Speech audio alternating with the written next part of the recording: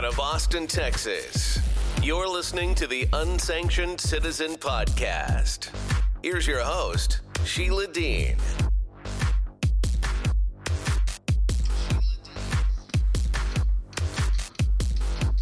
Welcome back. We are reading again. Let's see, get it to pot down here. Okay, thanks for joining again.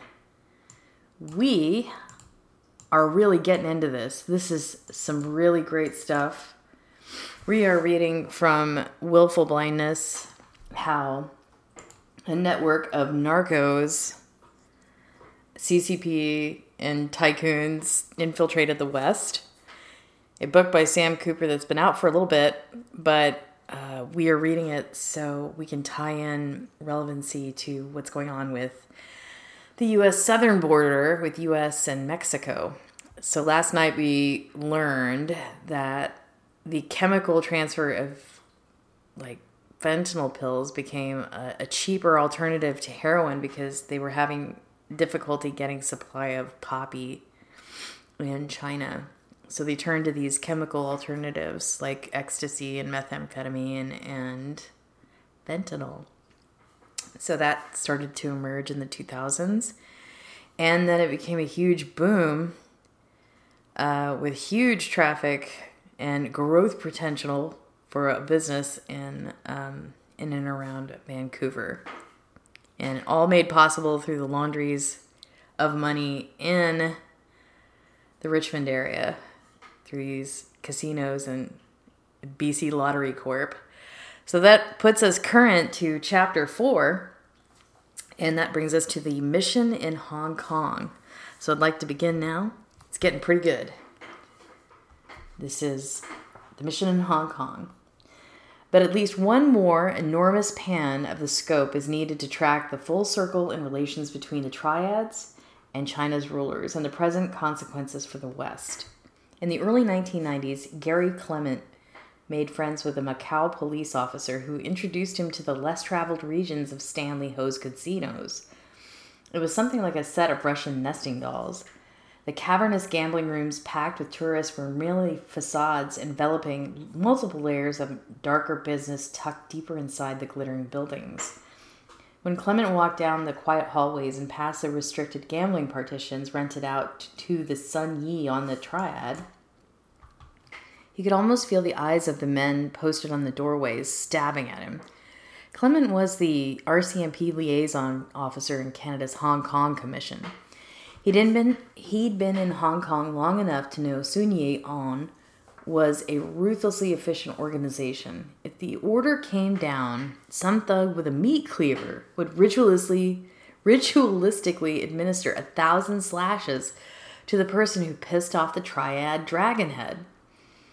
It was in the private VIP baccarat rooms, just one or two little betting tables but decorated in palatial style, where Sociedad de Turismo y Diversiones de Macau, a corporation of Hong Kong tycoons that held a monopoly on Macau casinos, raked in about 2/3 of its casino revenue. Clement knew that the tycoons, including Stanley Ho and Cheng Yu-tung, dealt with the triad so that the junket operators laundering funds for the Chinese narcos could lend cash to the Asian whales who bet ridiculous sums in the Macau casinos, some of them losing tens of millions in single nights of debauchery. And the decadence didn't end there. Clement's Macau police source also walked him past the fishbowls, glass-walled rooms where scantily clad girls were displayed like delicacies on a tray, waiting patiently to be selected and led into private rooms in the underground regions of the casino. Clement knew that the triads, tycoons, People's Liberation Army princelings, and corrupt Communist Party officials had long-standing and mutually beneficial arrangements in Macau, and that Stanley Ho brokered incredible power among them. Ho was tall and dapper of Eurasian ancestry with a taste for ballroom dancing, championed racehorses, and beautiful young women. He was very tight with the leaders of North Korea, Iran, and China, involved in state-level trade with these authoritarian regimes, and he looked like a statesman himself, chauffeured in Macau, Hong Kong, and Shenzhen in his majestic blue Rolls Royce.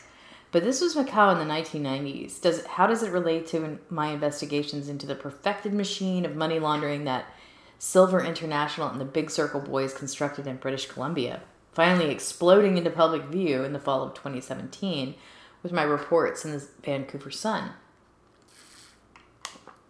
Because the misery of the opioid death crisis that is racking North America stems from the geography and players that Clement encountered in Macau and Hong Kong in the early 1990s. He and a handful of ex-Canadian officials know the golden path for men like Paul King-jin was paved through Canada's Hong Kong embassy. At the time, Clement understood that many of Hong Kong's richest men, the multi-billionaire tycoons who were buying incredible amounts of real estate in Vancouver and Toronto, were tied to the triads. It was rumored among Clement's Hong Kong police sources that some of the tycoons themselves were dragon heads. With the Hong Kong tycoons, it was almost always a rags to riches story, Clement told me. A journey from Guangdong to Hong Kong as a young man, a job in a factory, and an incredibly shrewd ability to trade in some or other commodities, steel, rubber, gold, arms, heroin, and all of a sudden a fortune magically appearing in real estate, hotels, casinos, banks, and transportation. When Clement discussed the tycoons with British expats from the Hong Kong police, the euphemism was, well, it's fair to say he didn't make his fortune in the traditional way. But there was an irony in that comment for British expats. Really, what was the traditional way? In the 1830s, it was the Scottish gentlemen traders Jardine and Matheson who made their careers exporting tea from China, but made their fortunes importing opium to Guangzhou through Chinese merchants and smugglers and bribing Chinese officials to turn a blind eye. Eventually, the Chinese could not ignore the growing ranks of listless opium addicts in Guangzhou, Hong Kong, and Macau. They moved to seize and destroy whole shipments of opium from the Scottish gentlemen, dumping their black dirt into the Hong Kong Bay and causing Jardine and Matheson to lobby for an armed response from Britain. The result was the first opium war and Hong Kong's surrender and colonization. A scar on the national psyche that the Communist Party propaganda still refers to as China's 100 years of humiliation to the West. So for my visual way of thinking, to get at the root of Vancouver's money laundering and fentanyl overdose crisis, to understand the Vancouver model of transnational crime, was something like Clement's gradual journey of discovery inside Stanley Ho's casinos. You can zoom in on certain times and people and then pull back to a water frame and let the kaleidoscopic images steer and settle. And when the picture finally clears, you dig deeper and end up finding more answers. You finally recognize that a massive dose of history and politics as big as mainland China itself, pressurized like a syringe through the needlepoint of Hong Kong, and is bursting back at the West right now. Or as RCMP source told me, it's like opium wars but in reverse. Pick a year and a place. Was the Vancouver model of money laundering birthed in 1988 when cartel heavyweights like Kwok Chung Tam first landed in Vancouver, and then Tam's fellow Big Circle boy Chi Lop Si arrived in Toronto? Both men arrived as refugees and were quickly recognized by Canadian police as mid-level drug traffickers. But look where they are now, especially Chi Lop Si. According to a 2019 Reuters investigation, Chi Lop Si is now seen by police worldwide as the Pablo Escobar of methamphetamine in the Golden Triangle. A man who allegedly heads a merged syndicate of Chinese triads conservatively estimated to clear $8 billion per year in meth sales. Another mind-blowing figure, Reuters reported that Chi Lop Si is so enormously rich that he could shrug off a loss of $66 million in one night in a Macau casino. But if you focus on 1988, you have to zoom further back, all the way to China's bloody Cultural Revolution in the year 1967, when overly aggressive members of Chairman Mao's paratrooper Red Guards were purged and detained in Gwangju. It was in these internment camps that the Red Paratroopers formed a new triad-like society, the Big Circle Gang, and the prisoners eventually escaped to Hong Kong, where they made a violent impression on the original triads that had already fled to Hong Kong and Macau in the 1950s and 60s after losing bloody battles with the Mao and the Communists. But at least one more enormous pan of the scope is needed to track the full circle in relations between triads and China's rulers and the present consequences for the West. Present consequences for the West. In Canadian federal courts records regarding the triad infiltration of Canada's immigration system, the Hong Kong police force's leading triad expert, Stanley Ip, is cited explaining the ancient roots of these secret societies. According to Ip, governments in China have, to various degrees, confronted the triads since 1647, when leaders from China's Han ethnic groups formed sects to buck the authority of the Manchurian Qing dynasty. And the triads functioned like shadow governments, evolving into powerful criminal societies controlling underground channels of finance and trade. Sound familiar, Mexican narcos? And enforcing contracts through guanxi relationships and violence. In the 1900s, secretive relations between the national leaders and criminal leaders continued, as Ip says, until Mao and the communists firmly gained the upper hand and vanquished the triads. But in the early 1980s, as negotiations progressed between the United Kingdom and China for the handover of Hong Kong, the pragmatic paramount leader Deng Xiaoping had a new arrangement in mind. Before I continue, I need to let you guys know that today, the 9th of June, was the day that the streets filled in Hong Kong with pro-democracy protesters in 2019. Several pictures were floating around on Twitter, and I just wanted to mention it because this is kind of a red letter day where there was lots of pro-democracy protests in Hong Kong last year. Very prescient. So, moving forward, Gary Clement had always wanted to hear the Mounties' iconic Red Surge so much that some of his earliest memories involved in pinning Royal Canadian Mounted Police postcards to his bedroom wall. His first RCMP posting was to Langley, a detachment in the Fraser Valley to the east of Vancouver. He quickly caught a promotion to the Underground Drug Unit, a post that would take most officers years longer. Clement was one of the best at cultivating informants and developing criminal intelligence. He mastered the art of creating a persona and casually inserting himself into big drug deals. It was the 1970s before Canada's Charter of Rights came in, and you could gather evidence aggressively to take out big players. In organized crime investigations, you had to be fearless and willing to walk up to the line. And Clement became 100% efficient at doing that, coming into dark rooms with a suitcase of cash, looking at the guys across the table and knowing they were packing guns, making the deal, and walking calmly out with their drugs. Early in his career, he learned that anyone could be turned, especially with big narco dollars.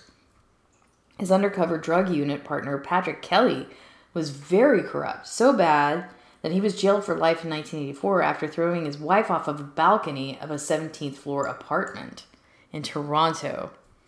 Another thing that Clement quickly learned, that good cops, or good drug cops, did the meaningful work, balancing the risk and reward, putting their lives on the line. They spent all their time putting killers in jail.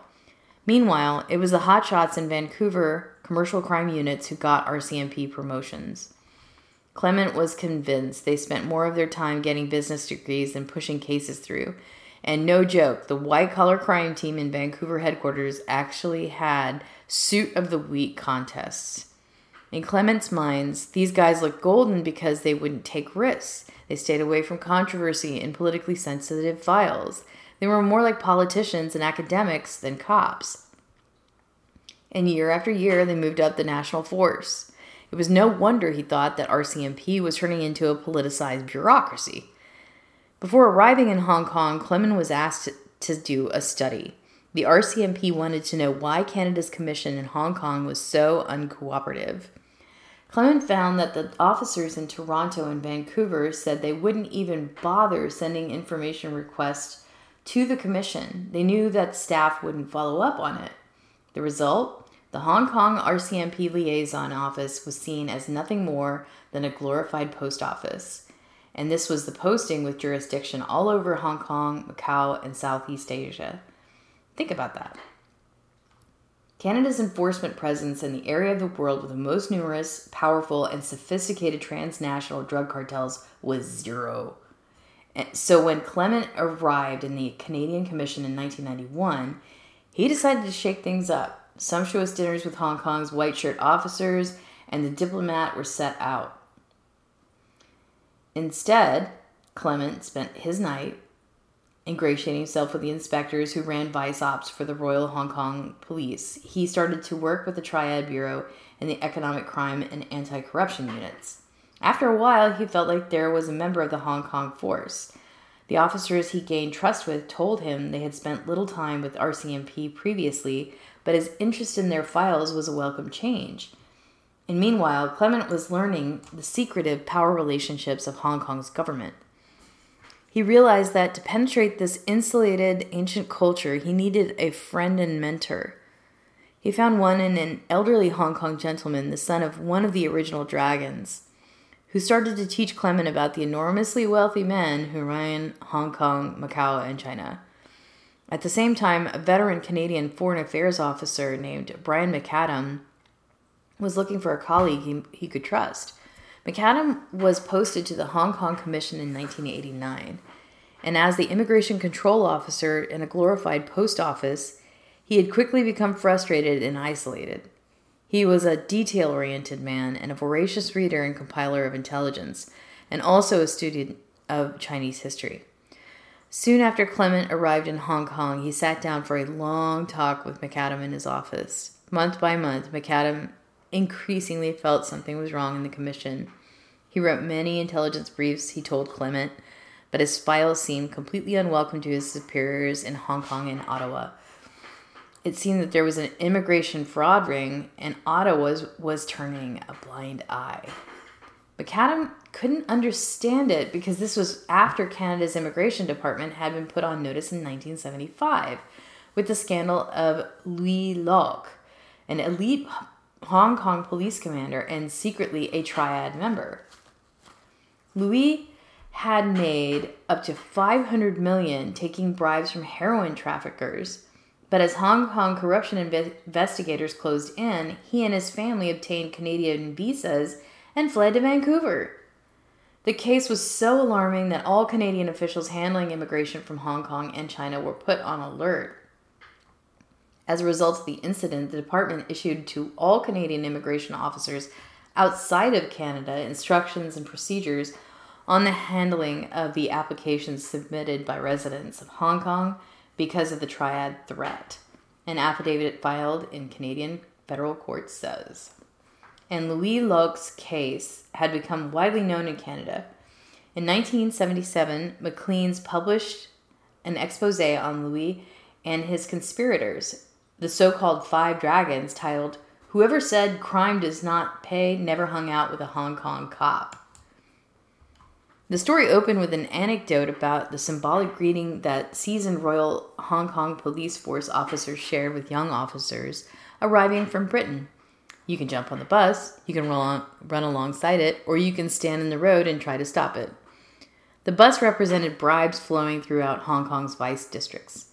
The story explained how Louis and 4 elite officers had escaped a special corruption probe and somehow were allowed to immigrate to Canada after contributing to the opioid crisis ravaging Hong Kong, where 100,000 addicts spent vast sums each day to support their habit. And according to the story, Canadians were outraged by suggestions that some former Hong Kong policemen who emigrated to Vancouver and Toronto had been able to finance the heroin trade with their kickback money. But now, 10 years after the Five Dragons scandal, McAdam told Clement that he was stunned to find elite Triad officers appeared to be very friendly with elite staff in Canada's commission. They talked about Hong Kong's immigration chief, Lawrence Leung. And there was a strong intelligence that suggested Leung was a member of a triad and also connected to China's military and espionage networks. And McAdam told Clement about Hong Kong steel tycoon seeking a Canadian passport. He was also in a triad. And the billionaire would visit the Canadian Commission and give the staff red envelopes with cash to gamble in his private box at the Hong Kong Jockey Club. McAdam said numerous other tycoons visited the commission while seeking visas for themselves and their families, and also lobbying for their associates and their investments. They would take Canadians out for decadent yacht cruises in Hong Kong Bay. Clement told McAdam that he was saying made a lot of sense. Already Clement had ruffled feathers in the commission for turning down red envelopes. And this caused a loss of face for some tycoons, an egregious insult in Chinese culture. Clement told McAdam about one quiet standoff in the commission. When Clement was introduced by a Canadian official to Cheng Yu-tung, the Macau's casino tycoon, Cheng had icily refused to shake Clement's hand and walked away. Clement told McAdam he took it as a badge of honor. They agreed it was impossible for Canadian officials to rub shoulders with the tycoons and not have these powerful men come back to collect. The cash gifts were not free. So McAdam and Clement agreed to file unequivocal warnings to Ottawa before another Five Dragons scandal rocked the commission. Wow. What a powerful chapter. As I said before, kind of a red letter day in Hong Kong in 2019, a couple years ago. Now Hong Kong is definitely underneath the boot of extradition treaties and legal extradition by the mainland China. So things have changed. And COVID authoritarianism is still kind of rearing its ugly head. So keep that in mind as we continue discussing the future of these triads in Chapter 5 tomorrow.